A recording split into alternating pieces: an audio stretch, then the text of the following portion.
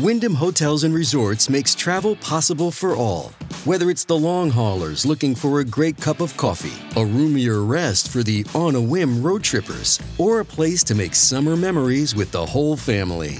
No matter who you are, where you're going, or why, with 24 trusted brands to choose from like La Quinta, Days Inn, and Super 8, your Wyndham is waiting. Get the lowest price at WyndhamHotels.com. Restrictions apply. Visit website for more details.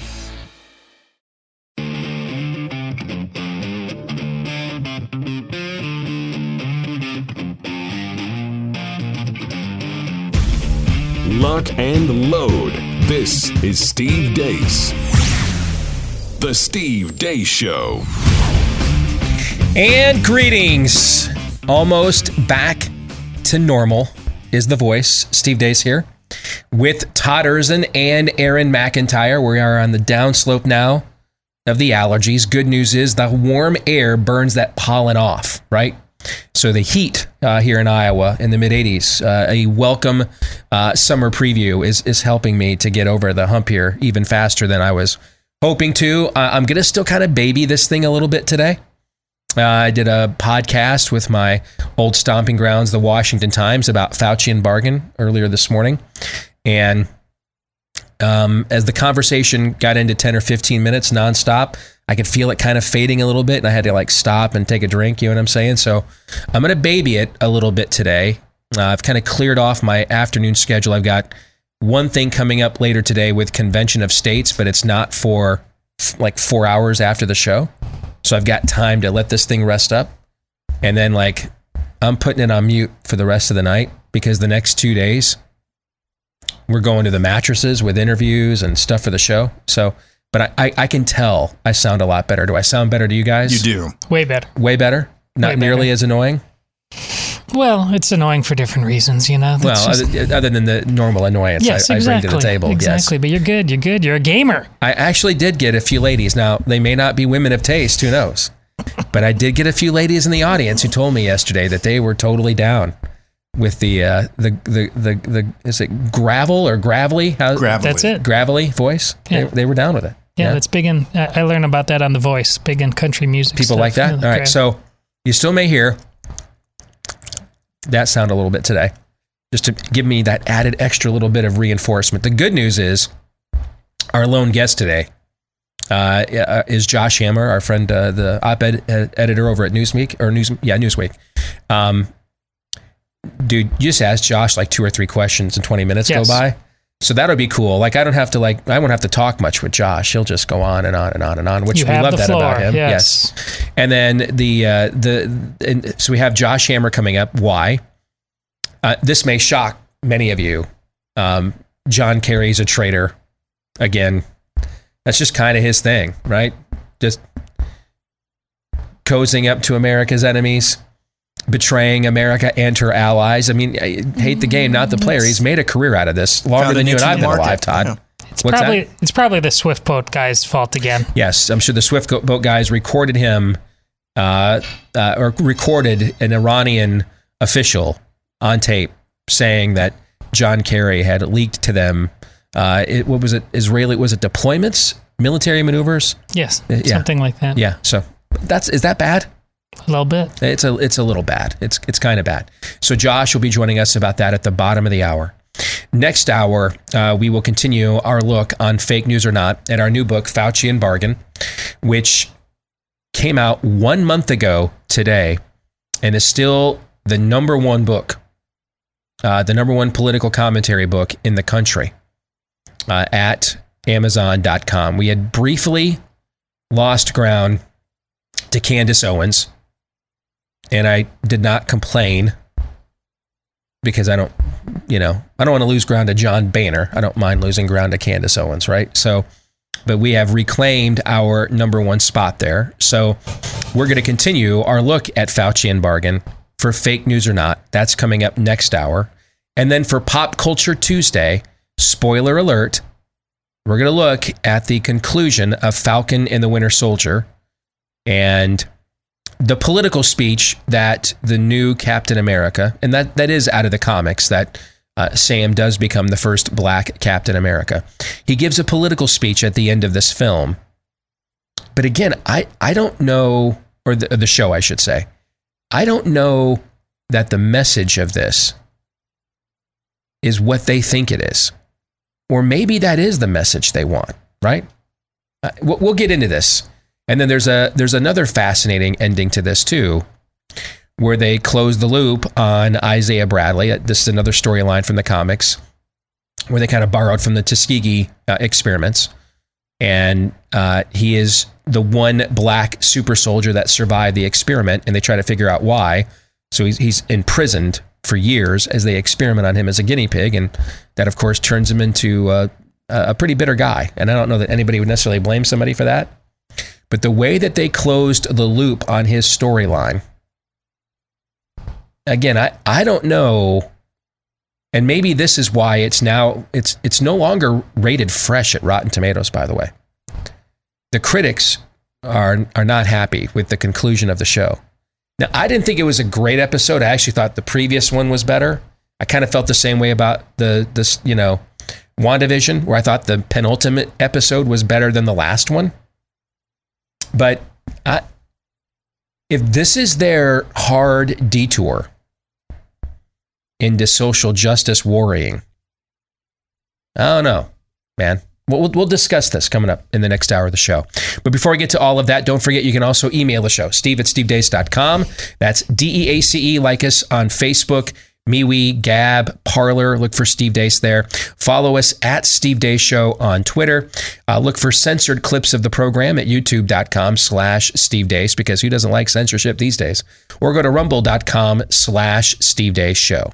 Before we get to all of those other things we just mentioned, however, we must begin. As always, here's Aaron's rundown of what happened while we were away. What happened while we were away, brought to you by your weekly reminder the Republican Party is worthless. Interesting story from The Hill. GOP worries fiscal conservatism is losing its rallying cry. From the article, quote, Republicans say fiscal conservatism simply isn't the GOP rallying cry it used to be, and that's making it much harder to counter President Biden's push for trillions of dollars in new government spending. Instead, culture war issues like immigration, religious freedom, LGBTQ rights, big tech, and Black Lives Matter are taking center stage in conservative politics. The story goes on to quote South Dakota Senator John Thune, among others, who says the fiscal conservative rallying cry is, quote unquote, unfortunately not as important for the GOP base as it was 10 years ago. In completely unrelated news, North Dakota Governor Doug Burgum last week vetoed a bill that would have barred K-12 schools in the state from knowingly allowing dudes to compete on women's sports teams. The North Dakota legislature overrode the governor's veto. Burgum also vetoed a bill that would prohibit state officials from mandating face masks. The legislature overrode that veto as well. Wyoming Congresswoman Liz Cheney says she's not ruling out a 2024 presidential run.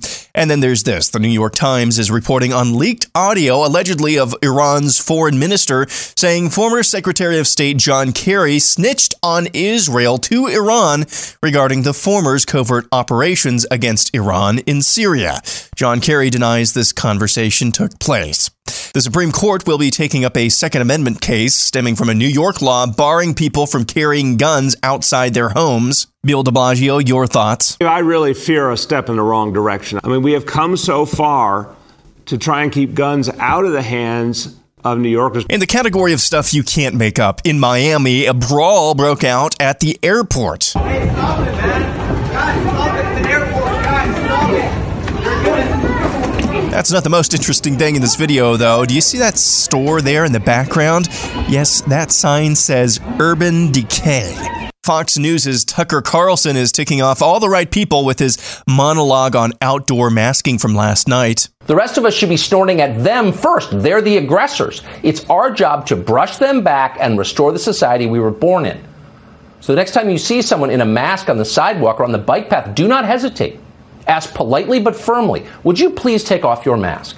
Science shows there is no reason for you to be wearing it. Your mask is making me uncomfortable. Learning Spanish today. Today's phrase is, that sounds familiar. Eso suena familiar. Pulitzer Prize winner Lori Garrett tweets, confirmed new cases of COVID-19 have fallen across most of the USA. Very good news, but it's not due to vaccines. Less than a third of Americans are fully vaccinated. The downturn is thanks to masks and social distancing. Common sense rocks. A new study from MIT says the risk of being exposed to COVID-19 indoors can be as great as 60 feet as it is at 6 feet, meaning all these social distancing measures are total bunk. Headline from Politico, kids are finally returning to school, but most of them are white. Daily Defiance will go first to the land of Dr. Governor Blackface Klansman lockdown, Virginia, where Mike goes to the grocery store without a mask. We'll go back to Illinois, where Chris and his wife refuse to mask their 3-year-old daughter at her gymnastics class. As you can see, she's the only person without one. Good on that whole family. And then there's this video sent to us from Utah by a couple of brothers calling themselves Monkey Boys. They're at an amusement park where literally no one is wearing a mask, but a manager insists that to be able to enter the park, you have to wear a mask or buy one for $1. So these people right here, my dad, my mom, my sister, she's only 6. None of them are a threat from this virus, nor do masks work, but they're required to buy them. $1 a piece for these masks. I don't know, for man. 5 seconds. Look, they wear them for 5 seconds. Here. We wear them through this gate right here, and then they come off. They come off. And the rest of the day at the park, no masks. But they're required when we get in. We gotta stop this madness. It's ridiculous. And finally, in case you didn't get enough of the bastardization of Mr. Sandman, I saw this, so now you have to as well. Mr. Biden, bring my vaccine. Keep me protected from COVID-19. Tell me the trick to how I might earn a fix of that magic Pfizer or Moderna. And that's what happened while we were away.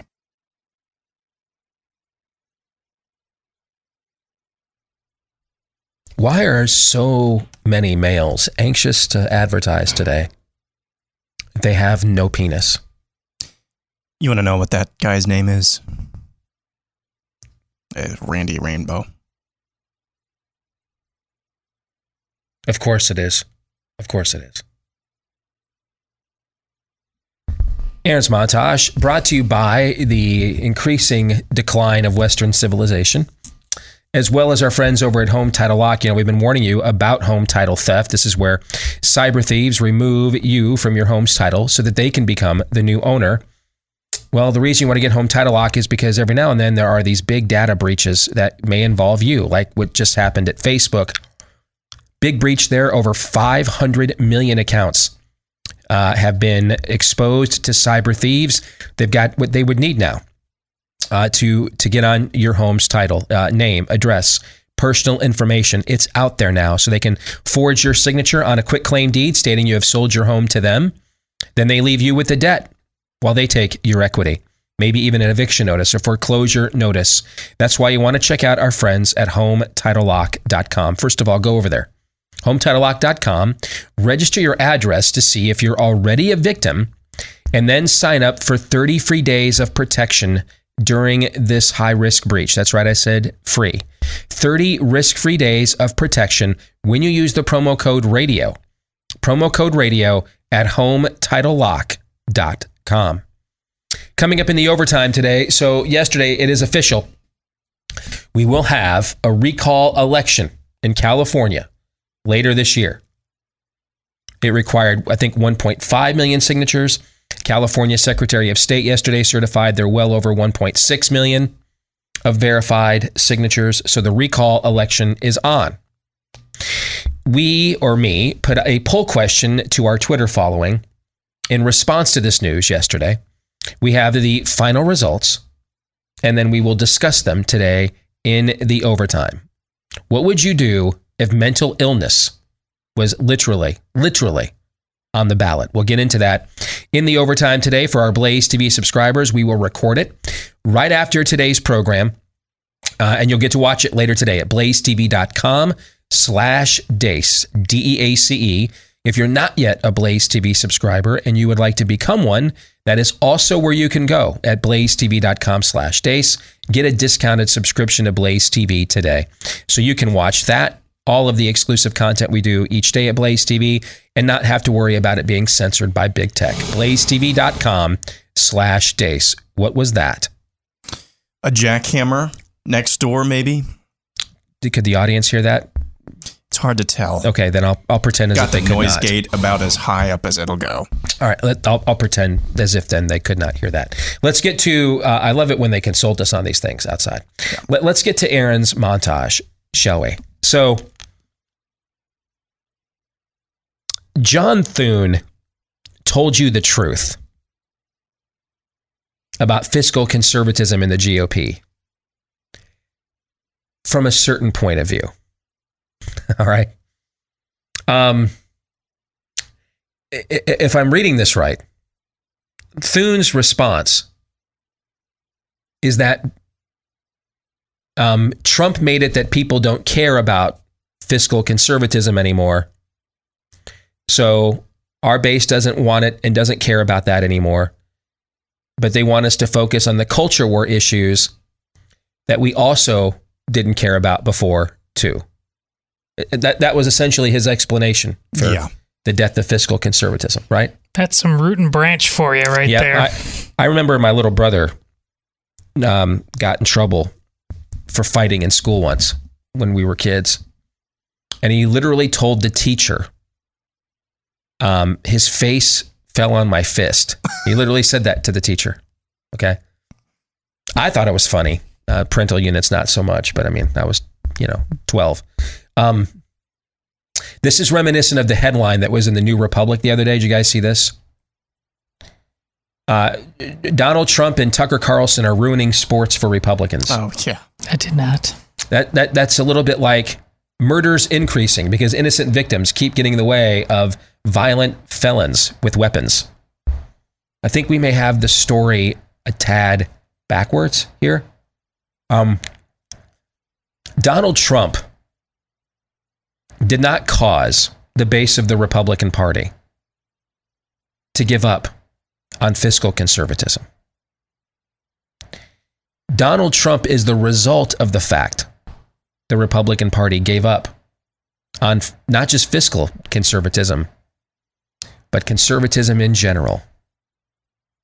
I'm fascinated to see in that story Thune and Republicans say, well, you guys want us to do immigration and rainbow jihad. Well, yes, we do. But when and have they been doing those issues? Todd, do you know when that's occurred? I mean, I've been at this thing, I'm going into my 15th year of full-time work in this business, in the politics business.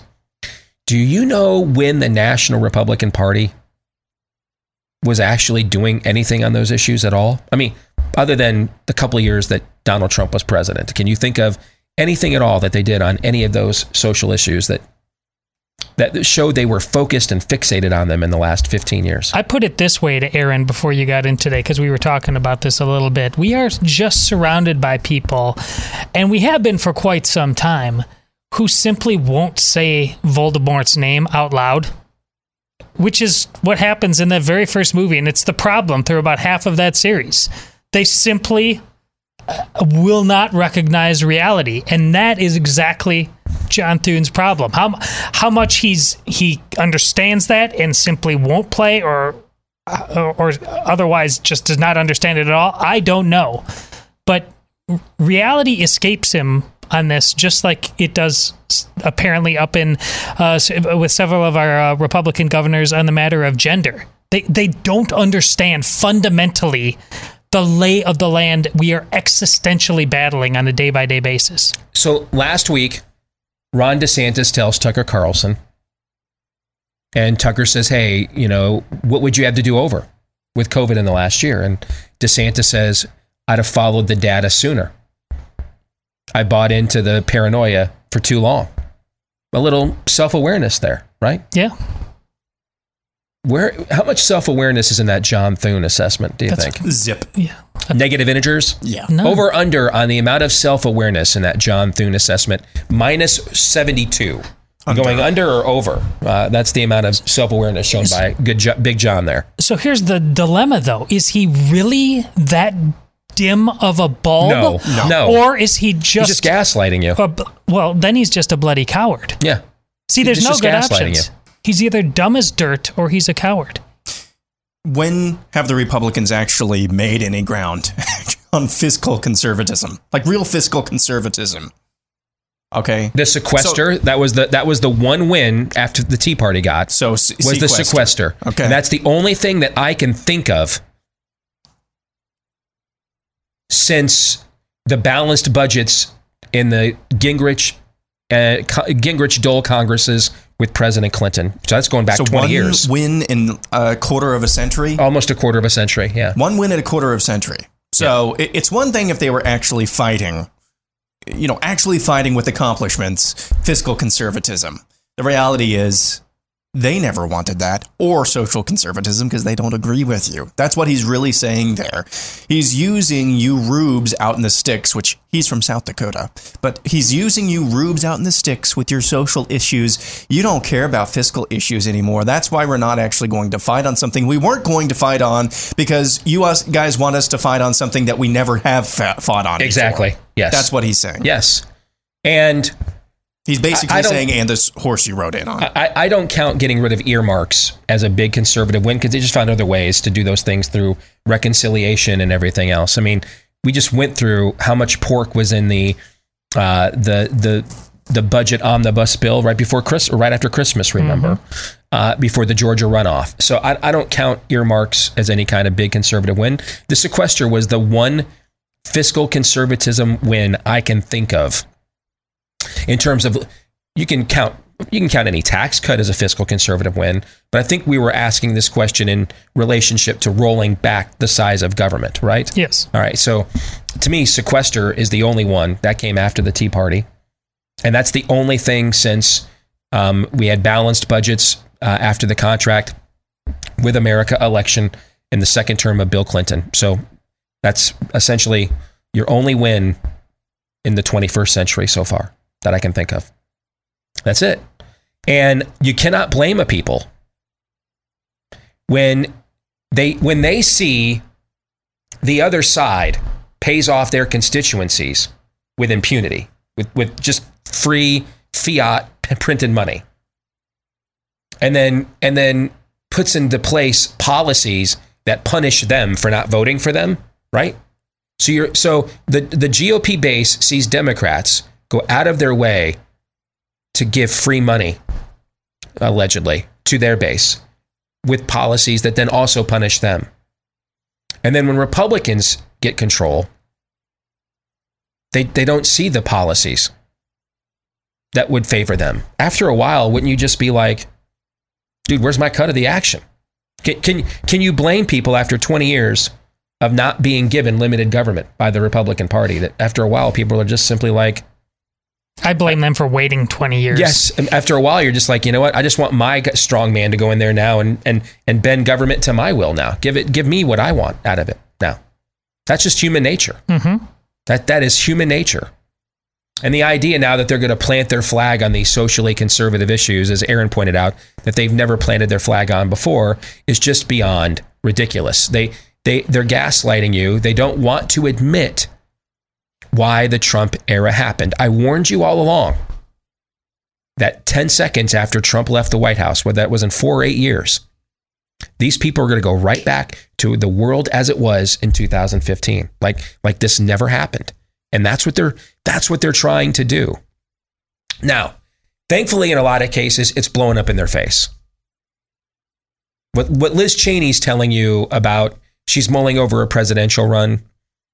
My former colleague on the Cruz presidential campaign I used to work with, Jason Miller, said this today, and I agree with this analysis wholeheartedly. That's her telling you she's going to lose her congressional seat. That's what that is. That they've looked at the environment, the polling, they know. She knows she's toast. And so you might as well come up with a new race to run for, because this is now my analysis, this is your launching pad. This is like the soft opening where a restaurant is really open, but only the people that it wants to know that they're open. So Liz Cheney's presidential campaign is really the beginning of her MSNBC or CNN career. It's not officially yet, but that's the soft opening for it. Use that as a platform. All of her appearances will be on that channel pretty much, or one of those two channels. It gives them the chance to say former Republican presidential candidate because, you know, it will give their lemmings some other form of, political porn to pleasure themselves to of credibility. But this is just all tail wagging the dog. This is just all, there's no substance to this. This is just all running for office to generate cable news content. That's it. There's no other higher purpose to it than that. So in that respect, it's actually a genius move. So hate the game, not the player. On North Dakota, we've seen now several state legislatures overruling their Republican governors. That's excellent and a great start. We need to see several more. But you can feel, and I said this on the Washington Times podcast I was on this morning, you can feel the momentum turning. I think this is why there's going to be a recall of election of Gavin Newsom in California. I think there's other issues going on there, but to me, the populist upheaval issue, there were other issues with Gray Davis too, but it was the brownouts. Remember that summer? Yes. That was kind of the populist issue that took that thing from just, something that broke down along partisan lines to now a whole new group of people are like, you're telling me to turn my AC off and it's 110 degrees outside. This is ridiculous. I think the shutdowns are that populist issue out there. That's where you go from in a lot of these states, if you had a recall election, you could get a certain amount of Republican or Democrat signatures to vote for a recall the minute their guy didn't win, right? Yeah. But where do you get it to the threshold of success? You need a galvanizing populist issue, something that the average person can glom onto. The average person, it's personal to them. And frankly, for a lot of average Americans, issues like that we care a lot about aren't really personal to them. Tell me that I've got to boil to death in the heat of a Death Valley summer. That's personal to me, right? Sure. Yeah. Telling me I can't go anywhere while you dine out with your Hollywood friends at expensive restaurants without masks and we see you on camera shamelessly not caring. I can connect with that, right? Absolutely. That I've got an emotional reaction to that. And so I think the lockdown of what's gone on in California is the galvanizer for this. Republican legislatures overruling Republican governors. I'm heading up to North Dakota this weekend to speak at an event. Looking forward to it. But this is part of you're seeing the worm is turning here. Anthony Fauci now effectively saying what Scott Atlas was saying about masks when he was in the White House last year and got criticized for. Why is anybody wearing a mask outside anywhere? Right? Now Fauci is saying it, which is a tell. Last week, the media, like 6 media outlets, all ran the same story. I'm sure it was a coincidence. What's the point of outdoor masking? And now you've got Fauci teasing that the guidelines on outdoor masking are going to change soon. This is an attempt for them to hold on to this narrative. They're losing it. As of this week, 65% of American school children are getting in-person instruction in schools. When you and I turned this manuscript for the book in around the 1st of March, the number was 42%. I remember because we have it in the book. That's an amazing increase in less than 2 months. They're losing the narrative here, and they know that. And so now they're and in some places they're going the opposite direction. Let's get dumber and more totalitarian. That's what Michigan's doing with the masking of toddlers. And it's stupid politicians that do that because they end up sowing the seeds of their own defeat. It almost doesn't matter who the other side nominates. They're just not you, and you have to go. People who are better at this and smarter at this, like Fauci, for example, recognize that putting your boot further to the throat when you've lost this much of the narrative blows the whole narrative up in your face. So come across as benevolent. And then you take credit later on. You act like, well, we didn't do this because people just stopped wearing their masks outside. You stopped wearing your masks outside because we told you to. And I'm still in control of the narrative. And I'm just gaslighting you the entire time. Whether I'm malevolent or benevolent, I'm gaslighting you the entire time. Right? Yes, it's been fun. Yes. And and it will continue. Yes, it will. Until we make it stop. Which we're getting better at. But we're not quite there.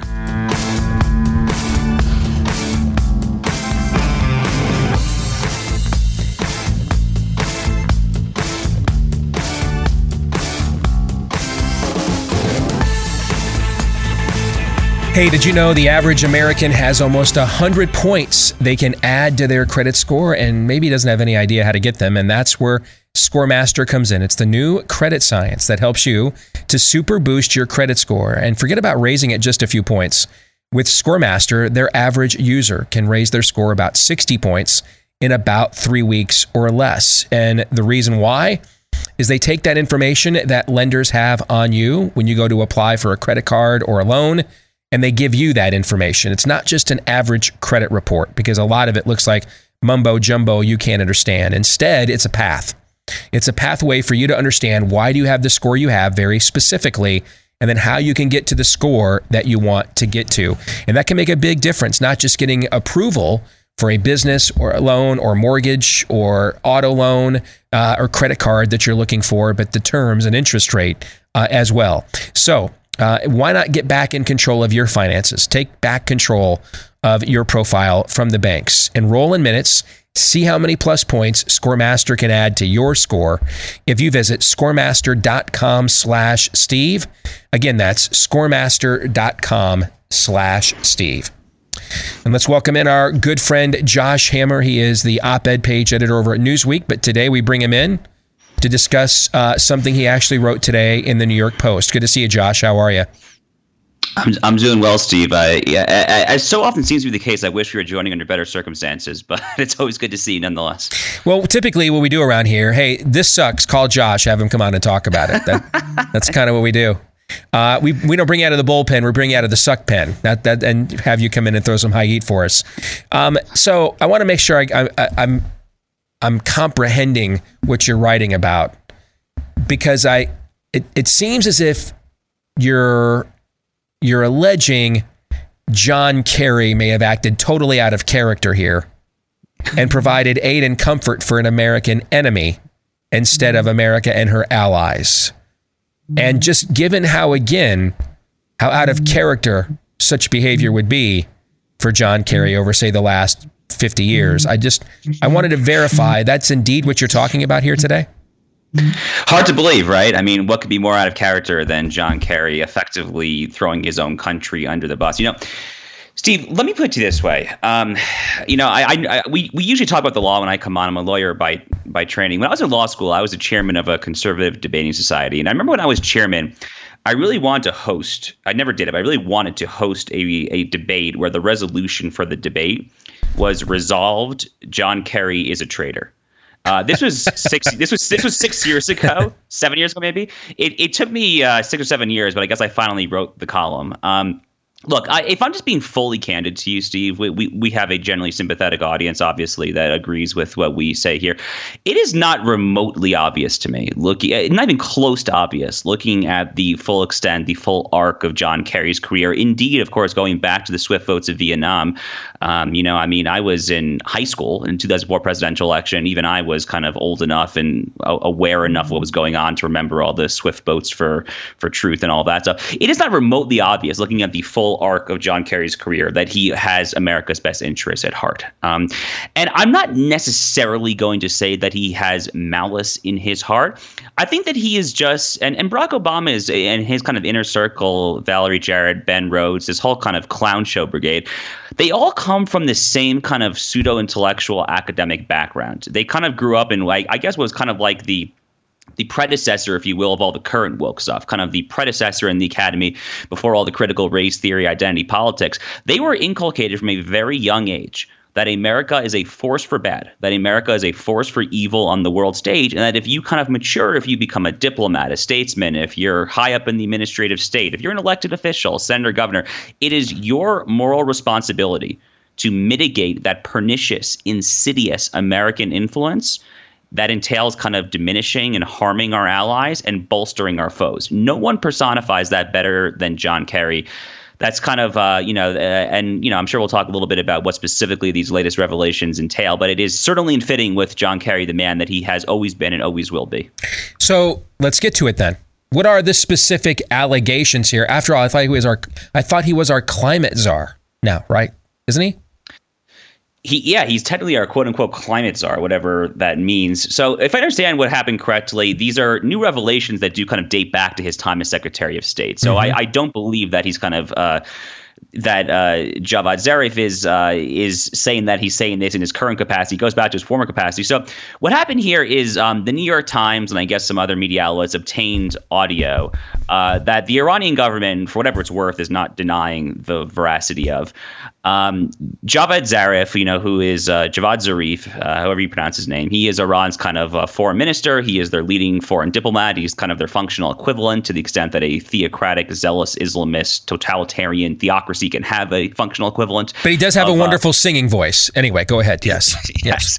Of their Secretary of State. He was their lead negotiator in the second Obama term, of course. And what's basically what he is saying here is that at kind of the peak of when the Obama administration, its second term, was negotiating the JCPOA, what became the Iran nuclear deal, that John Kerry went out of his way to inform the Iranians of 200 or more what were supposed to be covert, what were supposed to be clandestine Israeli military operations taking out Iranian targets in Bashar al-Assad's Syria.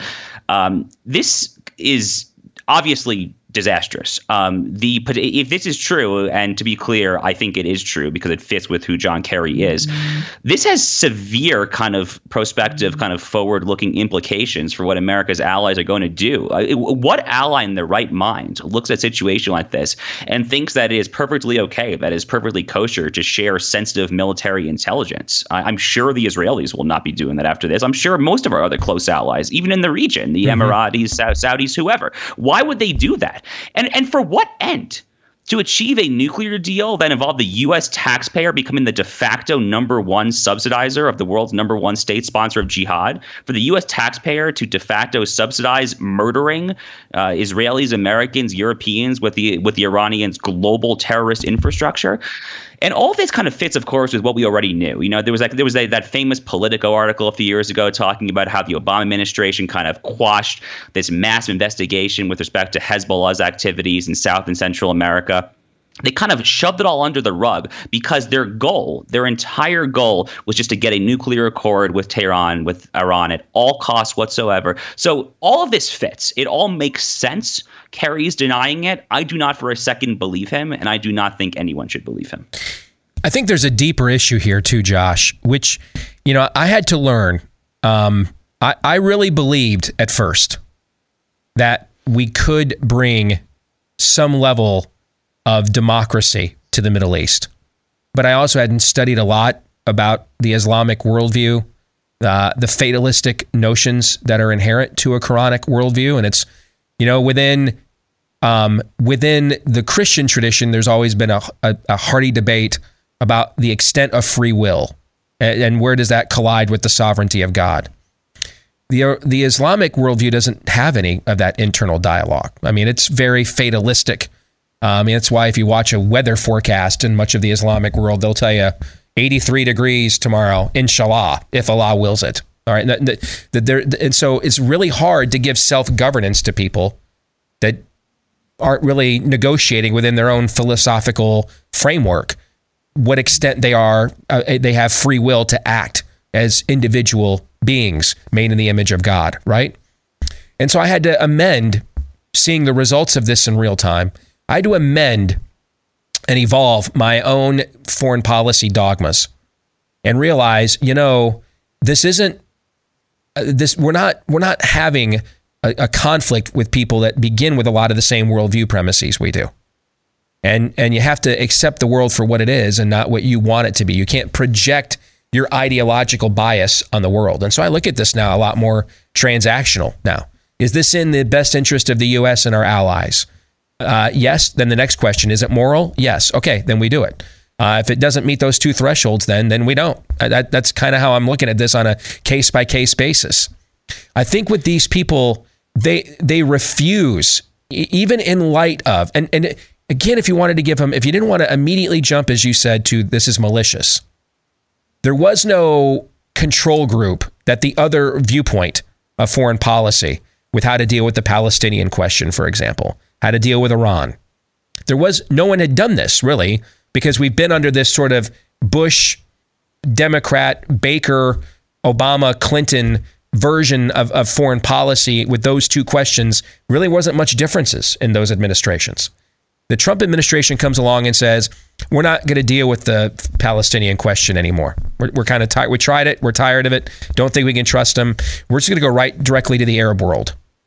And we're going to say, hey, what do you want more? Peace and prosperity, or to fight proxy wars for the PLO? What do you want more?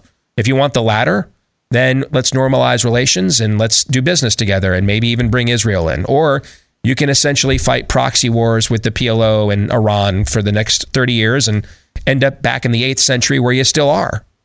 And lo and behold, we're finding out that when you put it to them like that, there's actually quite a bit of the Arab world that's kind of like, I don't know, 21st century looking a lot better than the 8th century.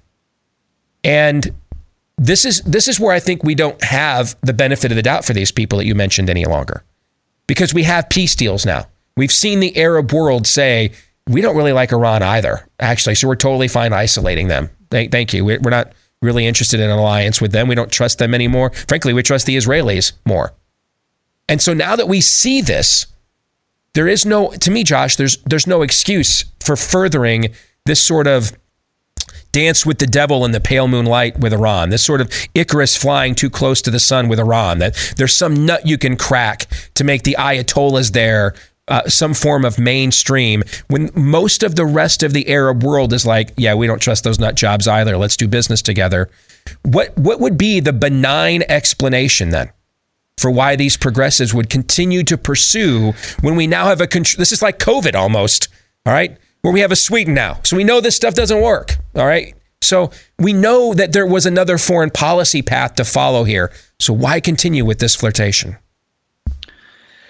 Look, Steve, lots to unpack there, obviously. I'm not a Quranic scholar, to put it mildly. I have read, not the entire Quran, I've read excerpts of it. One thing that I Dennis Prager loves making this point. He loves making the point that Islam, the word translated, means submission. Mm-hmm. It's all about kind of submission to Allah.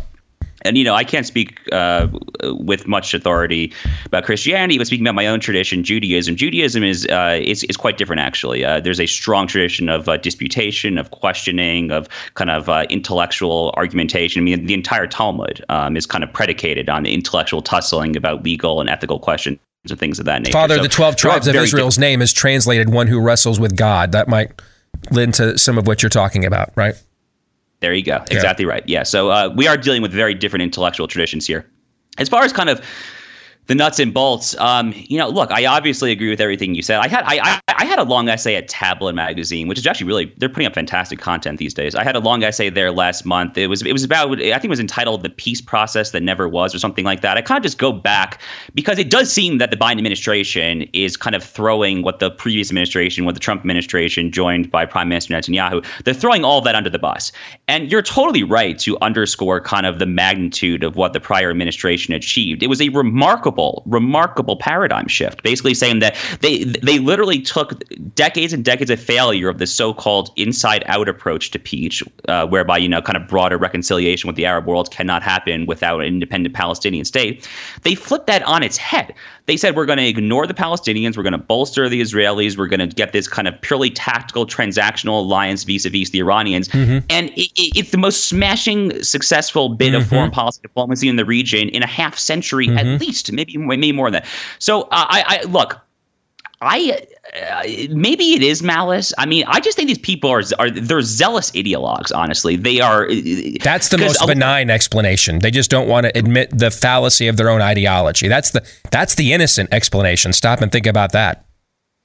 That is the most innocent, benign explanation we could think of here is that these people are just frankly stupid, that they're unwilling to reconsider their orthodoxies that have been proven wrong over the course of the years, over the course of the decades, and they're unwilling to kind of grapple with the facts that have been squarely presented in front of them. That is the benign explanation.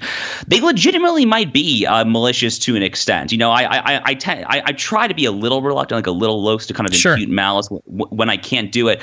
But yeah, it's very difficult to look, especially at some of like the extremist kind of two-state solution cartel, the people that can look at the Abraham Accords, you know, Israel's normalization with the UAE, Bahrain, all this with respect to Iran. The people who look at that and still say that it is like that is a pressing American national security need to tell Israel to kind of beclown itself and withdraw its like security. It is very difficult to look at that sometimes and think these people are benign. It really does seem to have some sort of kind of malicious intent there, at least on the margin. So it's probably a little bit of column A. It's a little bit of column B. None of this redounds to the national interest. You know, like you, Steve, my foreign policy over the years has become kind of much more kind of hard-headed and realist. I think moralism and foreign policy are generally not good. I think it's silly to pretend that morality will never have a role to play in foreign policy. Of course, that's not the case. It definitely has to play some role. But we really, really, really do need to be kind of squarely focused on what is best for the United States national interest here. That is obviously the complete antithesis of what John Kerry, Joe Biden, and this just entire clown show of an administration seem to believe with respect to the Middle East. And I really fear that as this kind of piles up over the next few years, we're going to see some devastating consequences. But already in literally barely over 3 months of being in office, they have done their finest to throw all of that, like I said, the Abraham Accords, all of that, they're throwing it under the bus. And it is really, really, really profoundly sad to see because it is such an important development and the U.S. administration currently is just not supporting it. Josh, good stuff as always, my friend. Good to see you. Thanks for joining us today, all right? Anytime. Take care. You bet. You guys got about a minute. Any thoughts on the conversation that Josh and I just had? Well, on that matter of it being them being dumb is the best possible solution. Listen, these bureaucrats, they aren't ultimately about solving problems. They're about keeping the fire burning. Because A, that gives them purpose in life and a job, unfortunately. And B, they're looking for the time where they can turn the fire into an inferno because they're into terraforming this once great nation. Yeah, because the solutions in the Middle East is simple. That doesn't mean easy, but it's simple. I mean, it's you speak their language. You want peace and prosperity. We're your Huckleberry. You don't. You get a Moab. That's the deal that's on the table. Seems like people respond to that. But no, in the progressive worldview, there must be chaos. There must be a cloud pivoting of every single facet of your life and people halfway around the world, their lives too. We'll come back, fake news or not. We continue our look at our new book, Fauci and Bargain, the most powerful and dangerous bureaucrat in American history. We'll do that next.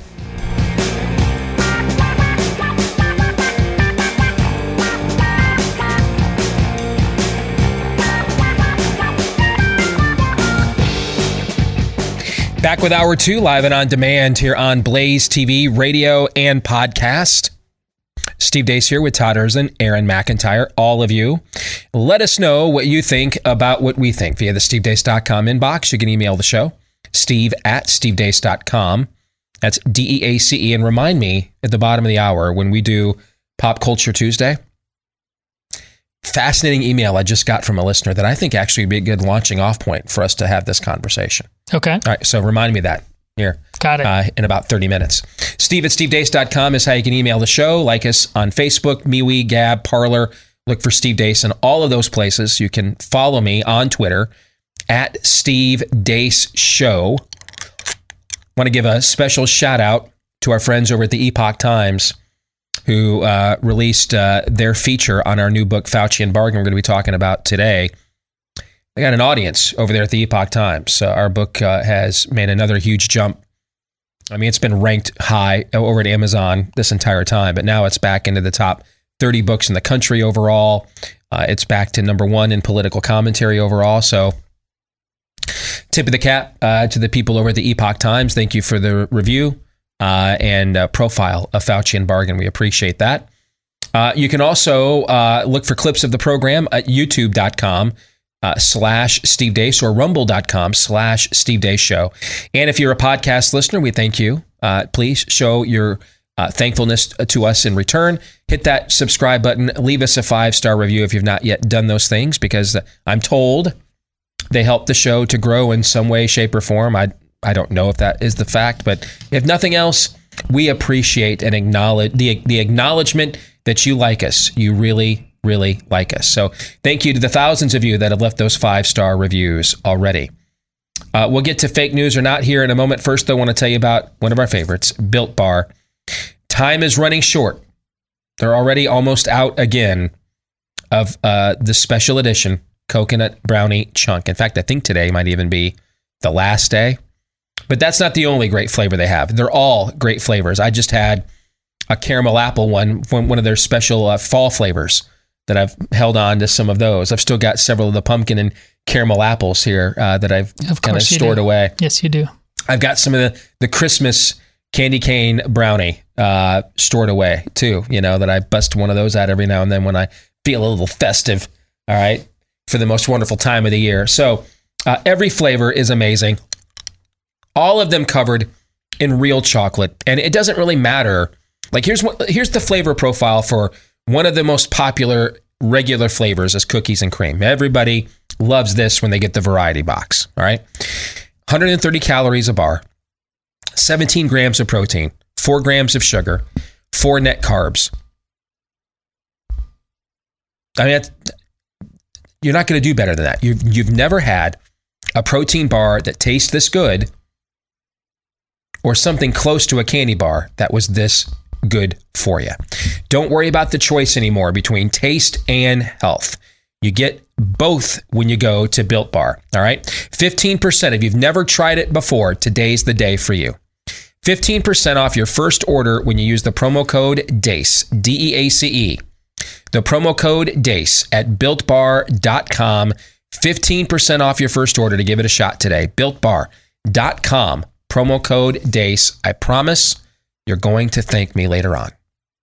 So this is a great day to be doing this because there's all kinds of COVID news breaking today. Well, Aaron had it in the montage. MIT published a study over the weekend. Social distancing's a joke, but you already knew that. The 6-foot rule actually came from 2 places. One, like a high school student paper, like 10 years ago. But they also went into a lab and tried to project out how far you might sneeze or cough. I don't know. Apparently they thought we were all metahumans and we sneeze and cough 6 feet. It's just all bunk. Now, what's also funny when you read this MIT study is it seems to implicate masks at the same time. And then at the end of the study, they want to make sure, though, they think the masks are great. Keep wearing the masks. We see this all the time. The fear of it's like everybody's like, I don't want to be Guillermo Gonzalez. Do you remember him? Yes, I do. He's the former professor at Iowa State University. He's at another university now. I think it's Ball State. But he's the former Iowa State University professor. Is it astrophysics, I believe? Is that what it was? I think so. Yeah. And he did this video that went pretty popular with the people over at the Discovery Institute called The Privileged Planet. And he just said, hey, I'm just running the numbers as an astrophysicist, guys. Just doing the data. And I'm just telling you, the odds of this thing we call existence and human life just randomly happening, when you do the math, and I think one of the illustrations they use in the film is you take a follicle of your hair, put it on a tee on the moon, and you hit it as a golf shot and have it land on Earth where you want it to land, or something along those lines. It's been many years since I've seen the film. He got denied tenure. that became a cultural civil war here in the state of Iowa for several years because they had a radical atheist religious studies professor who just passed away recently. And he waged a one-man war against any such notions of intelligent design. This was where intelligent design, really began with this video as a mainstream incursion into science. And it's like all these people don't want to get Guillermo Gonzalez on masks because they see the mob. I mean, look at what Tucker Carlson did last night. He literally went Steve Deace show. It's time to shame the shamers, right? It's time to go up to the people wearing masks outside and ask them, hey, can you take that off? You're bothering me. I mean, it's just so, you look so stupid. It's bothering me. And of course, the mask cult, in order to protest Tucker daring to step on their shibboleth of the dam, behaved in return like a mask cult would behave. Just lost their minds. How dare you tell us this idol has no power, right? And so that's what's funny about that MIT study is it concludes with, and masks are great. Even though one of the parts it says about the masks is the way you wear them indoors kind of invalidates the whole theory of 6 feet apart because the way you breathe, it comes out the sides anyway. But at the end of the study, it says masks are great. Everyone should mask up. So it just, oh my gosh. But there's you have the MIT study. CDC just about an hour ago. Have you guys seen this yet? Yes. Has changed the masking guidelines. Basically, some dipstick over there figured out. You know, I think the reason that we got more vaccines than people that want to take it is because we keep telling them that there's no use to taking it, that they have to be lepers anyway. And so, I don't know, maybe we should let people that are vaccinated, like, behave as if they've been vaccinated. I should have had a V8, man. Somebody over at CDC has finally figured this out. Okay? So, to summarize, basically, if you're vaccinated, you don't have to wear a mask indoors or outdoors, according to CDC. With it's not universal indoors, like I'm sure they would still say if you're going to go to an NBA basketball game with 15,000 people, wear a mask. But other than something extraordinary like that, if you're vaccinated, there's really no point to wearing a mask, is what the new CDC guidelines say. Or if you find a perfect virtue signaling opportunity, then of course enforce it yes. with an iron fist. If you're not vaccinated, there's no point to you wearing a mask outdoors. Is that fair? Is that a fair summation? Have you guys looked these over? I've not read it in detail, but from what I read here during the break, I thought that was essentially what they said. Basically it. Is that basically Well, it? that's what you said earlier. We're letting you do this now. Yeah. This is your reward. The fairest summation is, okay, sheep, this is how you say ba now. Yeah, precisely. But then again, I'm just reading another thing that says, fully vaccinated people can safely engage in outdoor activities like walking and hiking without wearing masks, but should continue to use face coverings in public spaces where they are required, the CDC said. This is Reuters read. Now, I mean, I don't know. When I read the CDC guidelines themselves, that's not the read I got. That's what I just said. What is the every virtue single signaling sign? What does every single sign say? CDC recommendations say you should wear a mask. Say you should. So where they are required.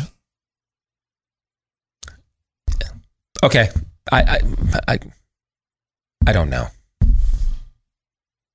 Here's what we know.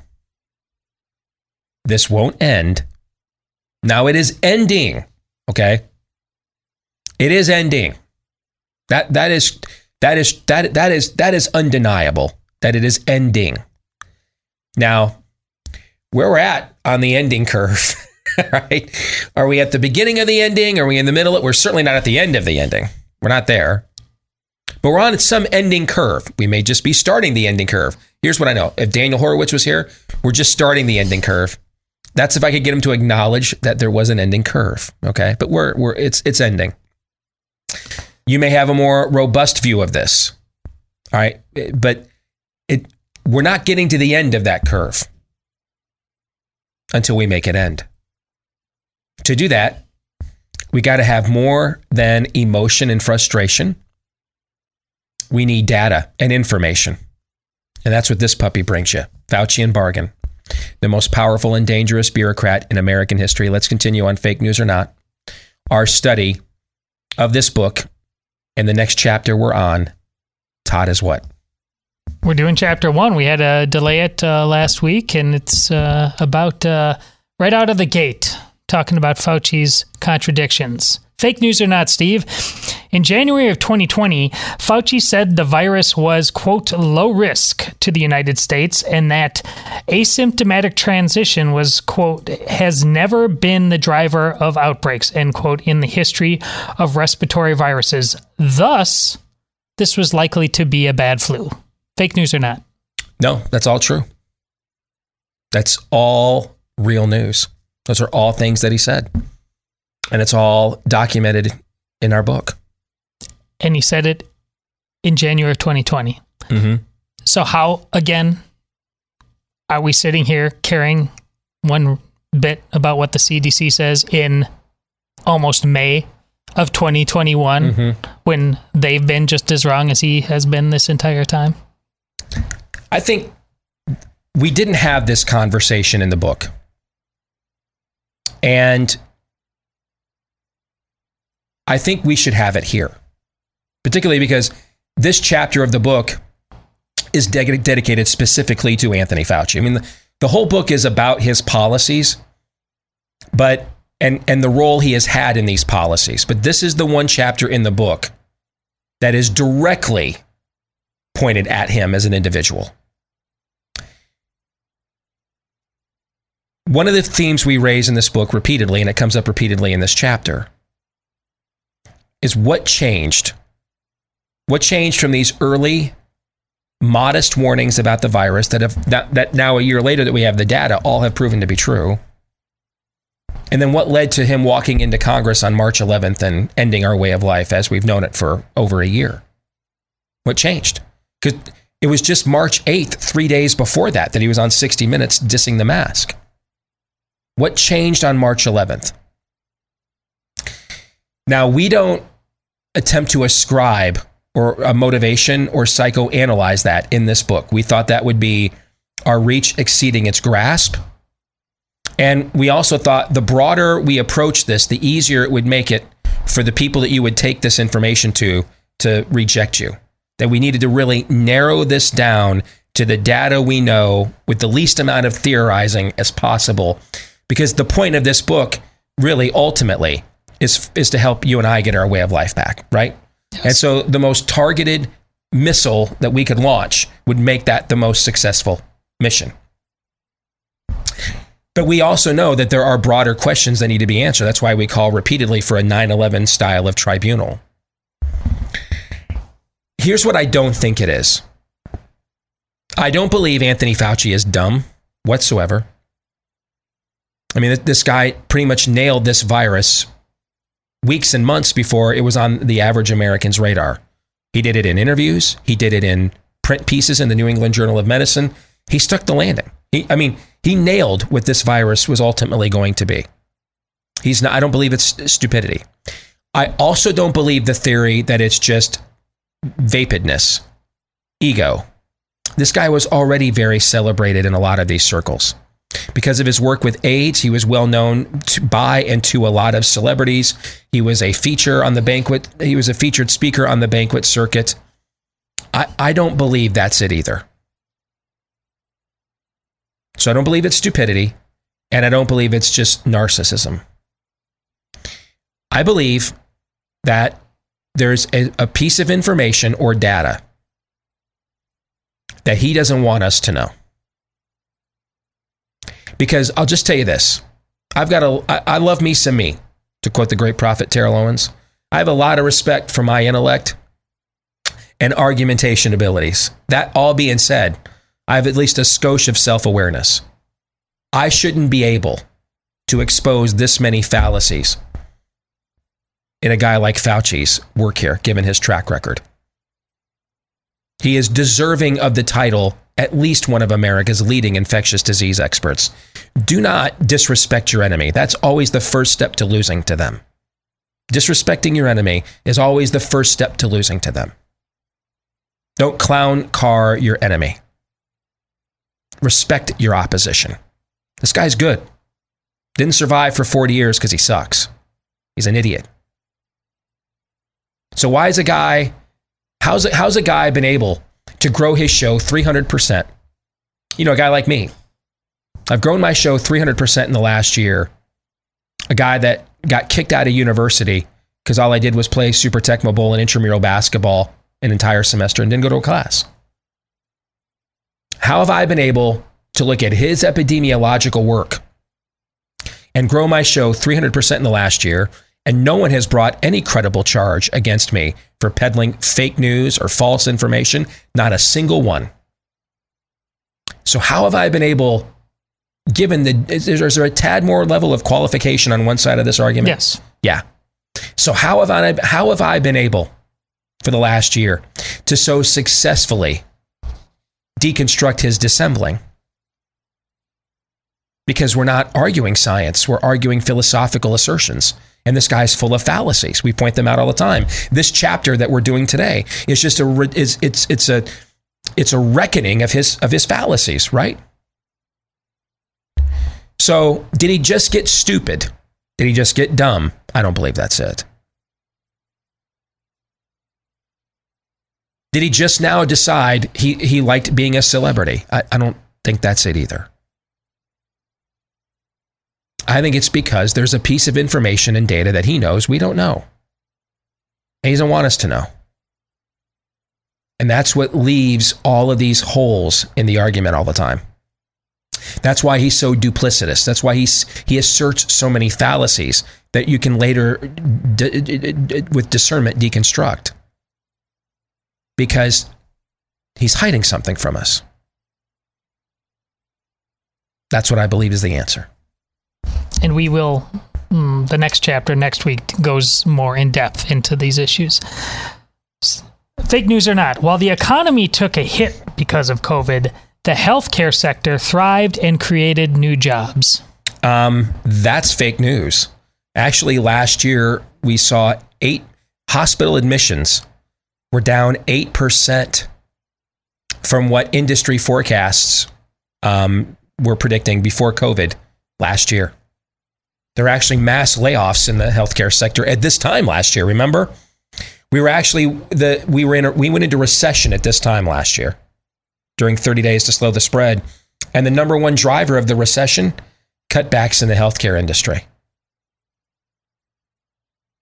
Because when we hear non-elective or when we hear elective surgeries, we're thinking, somebody wants a tummy tuck, right? Okay. It could be, it's actually a lot of things you medically need. You just don't medically need right now, like a gallbladder taken out or a certain kind of screening or something. Virtually anything that is not immediate health is considered elective. We just stopped we weren't doing any of those things at this time last year. And since that's what funds the majority of our healthcare system, it economically was collapsing all over much of the country.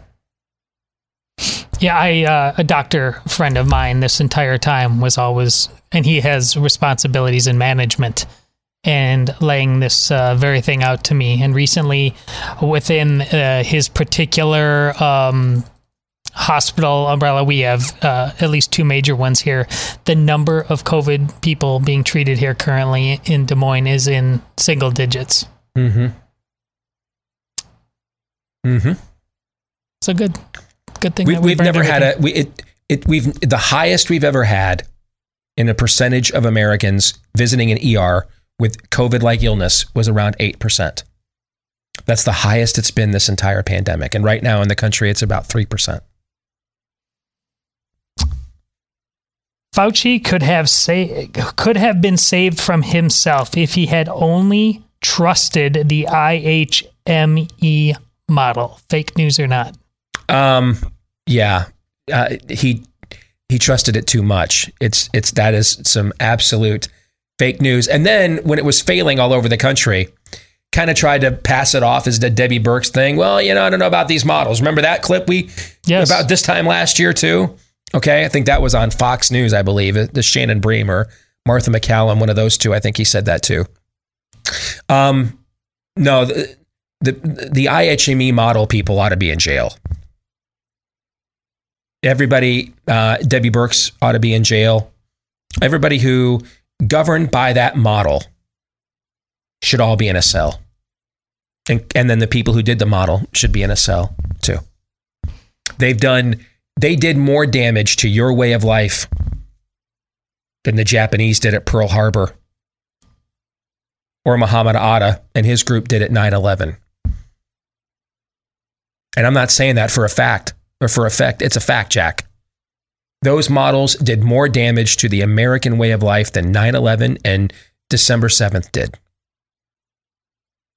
Everybody involved, from the modelers to the government bureaucrats that imposed them, all ought to be in jail. Everybody. It's remarkable what that guy or those people knew about at a Joker level of manipulation. All it takes is just a little push. A little push. How that thing that we had never heard of had so much sway in or could have. Who could have known? I mean, we couldn't have possibly known, which was your eureka moment in all this. I remember the first trip I took when our state opened up the first week of May last year, began to. And then the 6 most populous counties opened like a week later where we live. And Texas opened up like a week or so later. And I'm like, all right, man, I'm going down to the Blaze. They want me to come down to Dallas all the time. Let's do this right away. And I remember being in the hotel. So this would have been the week before Memorial Day. I mean, we've had weeks and weeks of incorrect IHME models. And since it's Texas, Fox News plays in the lobby. Television's not CNN and MSNBC. But I'm sitting there waiting for an Uber to pick me up to take me over to the Blaze to do my show. It's the end of May, and Fox News is still interviewing IHME modelers about their COVID projections, which had already been proven repeatedly wrong. I mean, the oath says all enemies, foreign and domestic. The IHME model is a domestic enemy of your way of life, period. One from me real quick. Yeah. The science is fake news or not. The science is settled on the herd immunity threshold needed to return to normalcy. Are we acknowledging herd immunity thresholds now? I don't know how to answer that question.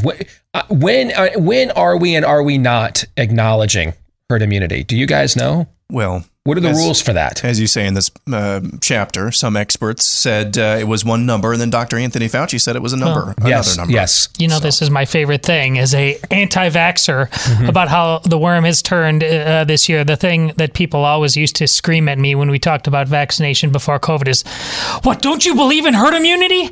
Those same people now are, we can't possibly get there. No, stay inside, triple mask. Right.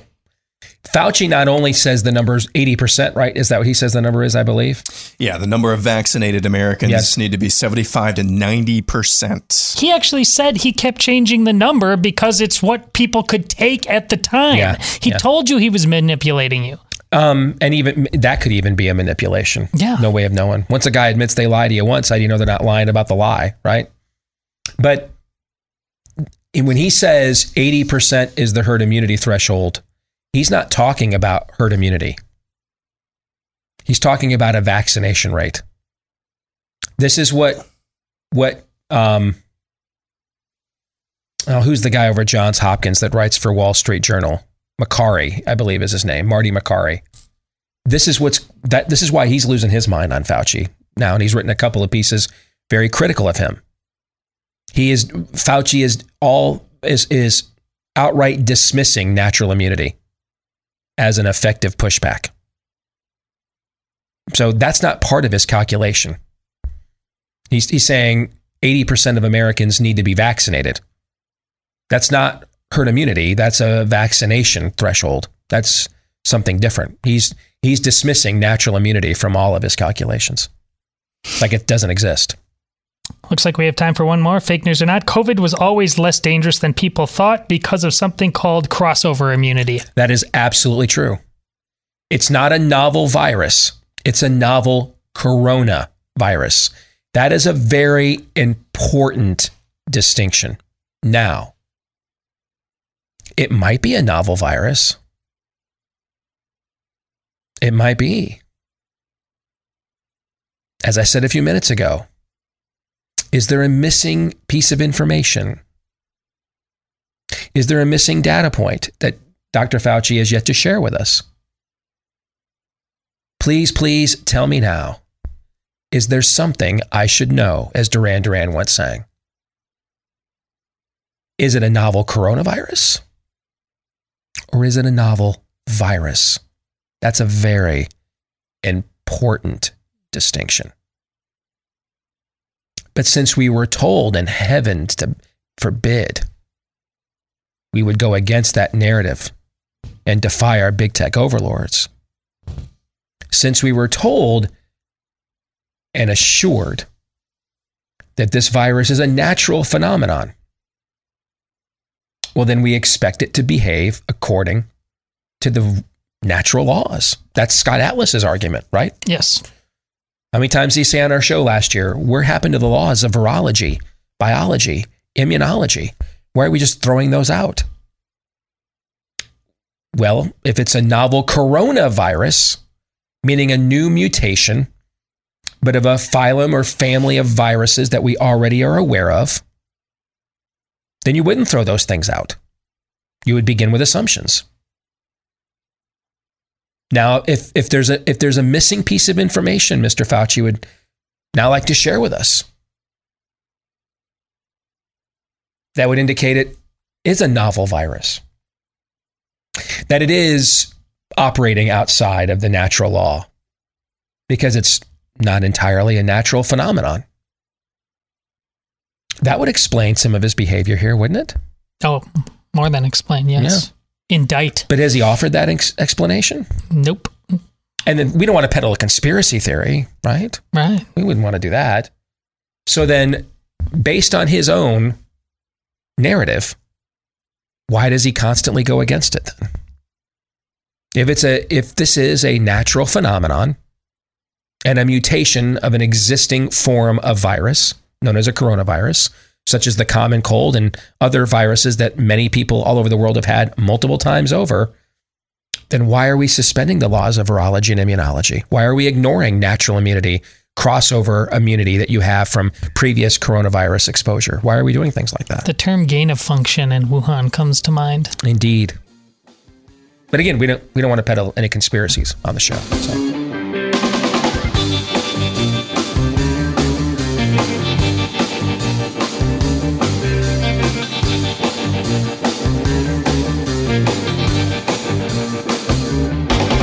Quick, just got this note from a Larry Clemens, says, hey, gave our pastor a copy of your book a week ago Sunday. And yesterday the church sent a notice to everyone. We would stop all restrictions and return to full capacity. Not exactly sure if it was my gift that led to this, but the coincidence is pretty difficult to ignore. So, Larry, thank you for letting us know. And we have actually gotten numerous emails from people around the country that have been able to use our book to get schools open, businesses open, churches open. That's why this was written. It was written for that purpose.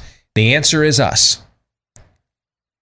So that's why we compiled all of our research, so then you could then take it, militarize it basically as intel and go to war with it. So thank you for that note, Larry. And hopefully there are others of you in this audience that it helps along those lines as well. Let's talk about our friends over at realestateagentsitrust.com. You know, getting into the real estate market in any period of time can be difficult, stressful. I've talked before, one of the more stressful things we've ever done is the buy and sell at the same time, selling the home we were in, then trying to time it just right. And then once we got that home sold, we got to get a new home bought that we actually want to buy in the period of time we have to get out of the home we are currently in. That can be stressful, even in a good environment. What about during these unprecedented times? Bing. Thank you. It can be especially difficult. That's why you want to make sure that you go in with an agent that you can trust, someone who will come in, take charge of the situation, yes, because they know what they're doing and they've got a track record of success that's fully verified and validated. But they also remember who the ultimate boss here, and that is you. Now, where would you find such a real estate agent? Because, you know, if you go on to the big real estate agency sites wherever you live, they're not going to say, hey, here's a ranking of our best agents. Don't go to this guy or that chick. She's terrible. They won't do that, right? Well, thankfully, we've got a place that will do it for you. And the name kind of says it all. realestateagentsitrust.com. Just go there. realestateagentsitrust.com. Just about anywhere you want to escape from or to. In here, from a COVID standpoint, we can probably help you at realestateagentsitrust.com. All right, let's get to Pop Culture Tuesday. We look at the intersection between pop culture and conservatism at this time each week here on the show. And let me give you a spoiler alert. All right, I want to make sure that everybody understands we're going to be talking about the finale of Falcon and the Winter Soldier. All right, so if you haven't watched it yet and you don't want us to spoil it for you, and we don't want to spoil it for you, I'm going to give you the count of 3, and then after that, you're on your own. All right, you can turn this off, come back and listen to it later after you've already watched it. But then if you don't turn it off in time, it's a you problem, not us. Right? So 3, 2, 1. You have been warned. All right, so Todd. Yes. Let's discuss it first of all from a big picture standpoint. I again thought I saw the same pattern with WandaVision. I thought the penultimate episode was better than the finale. I thought at times the finale felt a little rushed. And again, there was this teasing of some big revelation to come and all this speculation, like who was the familiar working with Agatha Harkness all along, right? And it turned out to be, you know, who was the brother? Who was it really? Since clearly her brother was dead. All right, so and they bring the brother in, the guy who played the same character in the Sony universe, right? And so all this speculation at the end, and there was no revelation to it. That was done again in this show with who's the power broker, blah blah blah blah blah. And you know, I would have predicted it was Sharon Carter 6 weeks ago or 4 weeks ago. And that's who it turned out to be, right? So it seems like there were some similarities just in terms of the entertainment value. Agree or disagree?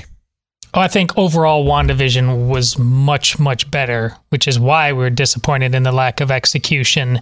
It needed at least an extra episode. Maybe they didn't really understand fully. We talk about this all the time. Mm-hmm. Do these guys know what they have? And I mean, Kevin Feige's earned the right to, you know, he's got the benefit of the doubt. In this case, I don't know if they did.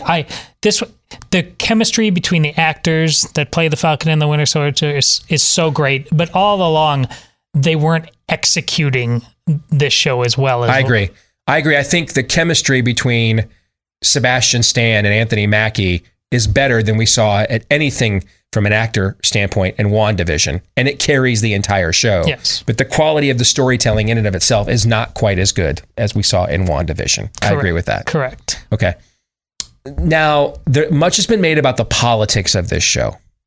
And you and I talked last week that, I don't know, we didn't really sense that this was, it kind of teased the idea of, you know, of turning the Falcon into basically a militant because of what he learned about, you know, the Captain America program's history and American history and things of that nature. But then at the end, it's actually his sister who's very frustrated with the system too, that brings him back from losing him to that. We get resolution of that with this episode now, where he fully takes on the mantle of Captain America. There's a very powerful scene. I'll give him credit. This is good storytelling. There's a very powerful scene at the end where the Isaiah Bradley character, who had been experimented on in a Tuskegee kind of a storyline, and therefore it kind of made him resentful about America. Part of him now taking the mantle of Captain America is Isaiah Bradley gets a statue and a mention in the Captain America exhibit at the Smithsonian. And he takes him and his grandson to see that, hey, progress has been made. Progress can be made. You know, the answer to this is not, you know, essentially a BLM kind of an argument. Just narcissism, which is or who the nihilism. Flag Smashers were. Yeah, I kind of got that too. Okay, yeah, they were. And so I thought that approach was very fascinating that they took there at the end. What did you think? Yeah, but it's in line with what I think really happened here. It's undeniable that the Flag Smashers are BLM, and the obvious insistence or some kind of BLM Antifa hybrid. Yeah, exactly. Isaiah, in the end, having his own obviously understandable bias put to rest. In that we know we're never going to bury history. We're going to put this front and center. What happened to you and how bad it was by putting you in this museum. But your insistence that what happened to you means that history must always be that is turned on its head. And again, what we concluded was happening in chapter 5 happened in chapter 6. Even though the execution was clumsy, that final speech, it was a bad TED Talk. Yeah, I thought I think it was meant to be some sort of social justice warrior. I kind of viewed it as a kind of a populist pep talk. He went after their elitism. You don't listen to the people you represent. Yes. You think you're better than them. You're superior to them. You don't listen to them. You don't live with them. You don't suffer with them. I kind of took that as really more of a populist angle than, you know, some sort of super wokeism. I agree, because it's saying we're moving on. Mm-hmm. They did this whole thing, the Falcon and the Winter Soldier, expressly to say, we're going to talk about this. It has to be talked about. It should be talked about. But Captain America, black or white, is Captain America. We've said this, and we're moving on. And in the next Captain America movie, it's going to be him. And it seems to me saying maybe there's going to be a little riff here and there on it, but for the most part, it's just going to be Anthony Mackie being Captain America without all the racial shades. It's saying we have to move on. I want to move on. We can move on. We must move on. That's what I heard. It didn't always do that effectively. Like I said, that was kind of a clumsy TED Talk at the end. It just went on way too long, and he was addressing...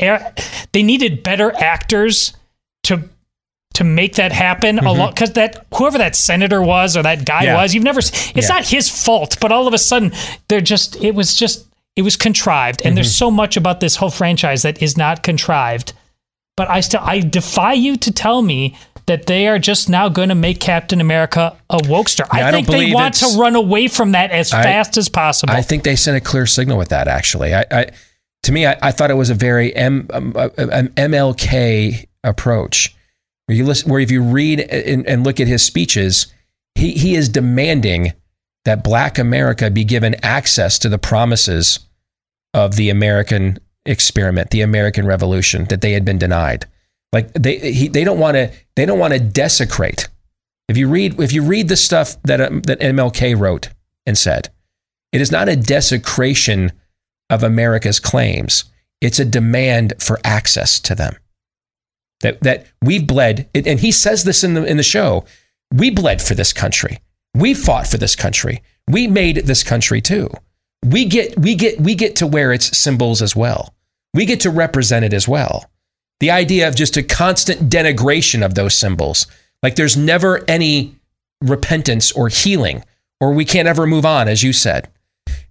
He actually is making the Falcon chooses more of a Martin Luther King Jr. approach, which is, no, my ancestors bled for this too. My ancestors fought, and I fought. Remember, we forget, where does Captain America first meet Sam? He's in the mall, the National Mall. National Mall, and then he meets him he's overseeing a veterans therapy, a self-help group, basically. All right, so I thought that was fascinating. So this is also intriguing. This is an email from Chad Smith. He says, every character in this series seemed to be a caricature of someone in our political system. Falcon seems like the average American. He starts out thinking everything is good, does not deserve the shield. It should only be for a human being better than him, and then realizes the answer has to be us, or people like regular people that then rise to the occasion of what they're called to be. The Winter Soldier, there's some classic notions of white guilt there, and so eventually he's got to go about getting over his guilt and do the work that he was actually assigned to do. The Flag Smashers, he points out again, they seem like essentially a hybrid of a BLM Antifa kind of a group. I think I like his approach that he's taking with this email. Do you think they did this on purpose? Or did they arrive here? He says about Walker, U.S. soldier. He says he kind of took him as the average Trump voter who kind of feels betrayed by the system and is kind of operating outside of the system to infiltrate or to oppose it or to impact it from the outside in now. All right. Well, and that average Trump, who is he, U.S. agent now? U.S. agent, He clearly has some version of post-traumatic stress, which is, you just got done talking about this thing yesterday, describing the Trump voter, just their fed upness with, that was today, with 20, 30 years of being lied to all of the time. I think they're trying, like I said, I think they tried in one little series to do everything they can to say, I see your point, I see your point, I see your point. Yep. We must move on. None of these places are permanent destinations. We are going to kill each other. That's why Anthony Mackie just basically says, I can't stay parked here. And he respects his friend Steve Rogers so much, who, by the way, is, if you really wanted to white privilege the guy, this guy's born in the early vestiges of progressivism. That's when he actually came up. All right. And yet they refused in any way to tarnish the legacy of this, of Captain Rogers. That tells you that's the thing worth fighting for. They didn't tarnish the shield. They refused to. That gives me great hope. I think it appears to me the approach they're going to take is representation over ideology. And what I mean by that is there will be purposeful placement of demographics that the spirit of the age holds in high regard, particularly of an LGBTQ variety. I wouldn't be shocked if you saw, now we haven't seen them in the first two films, or the first two movies, I keep saying films, shows they've come out with.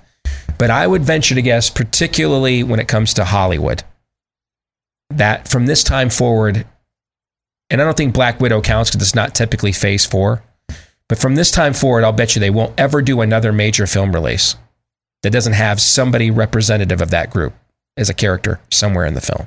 Yeah, probably. And I think that's what I think that's the offering they're going to give the spirit of the age.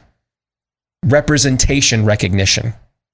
But you can see now they've done 2 shows, multi-episode arcs, episodic television.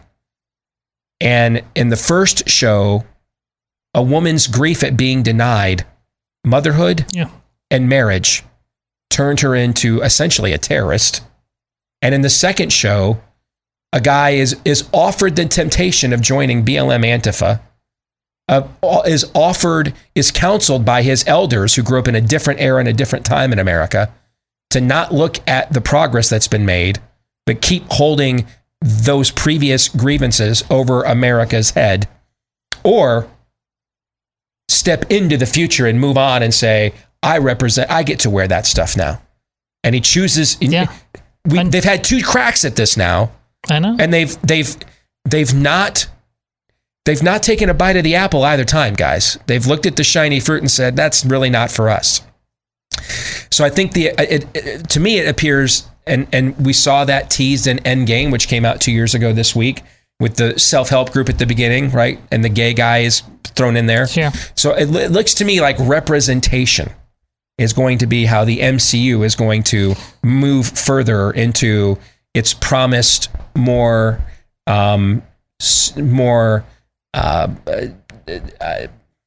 spirit of the agey future, more so than narrative, that the storytelling is not necessarily going to. And I'll take the hope where I can get it, because I was totally prepared to have to torpedo on this, because I have on Star Wars. We all were. And we all said this time 2 years ago, if this is where it ends, could there be a more satisfying ending than Endgame was, right? That if they go down the road of critical race theory, the MCU version, we've always got this. Right. We'll just keep reliving these moments. Well, they've had 2 cracks at doing this, and they've rejected it both times. I think maybe we should take that as a trend, and it'll be representation over ideology. We shall see. That'll do it for today. We are back at it again tomorrow, noon to 2 Eastern, right after Glenn Beck here on Blaze TV. And until then, John 3:17.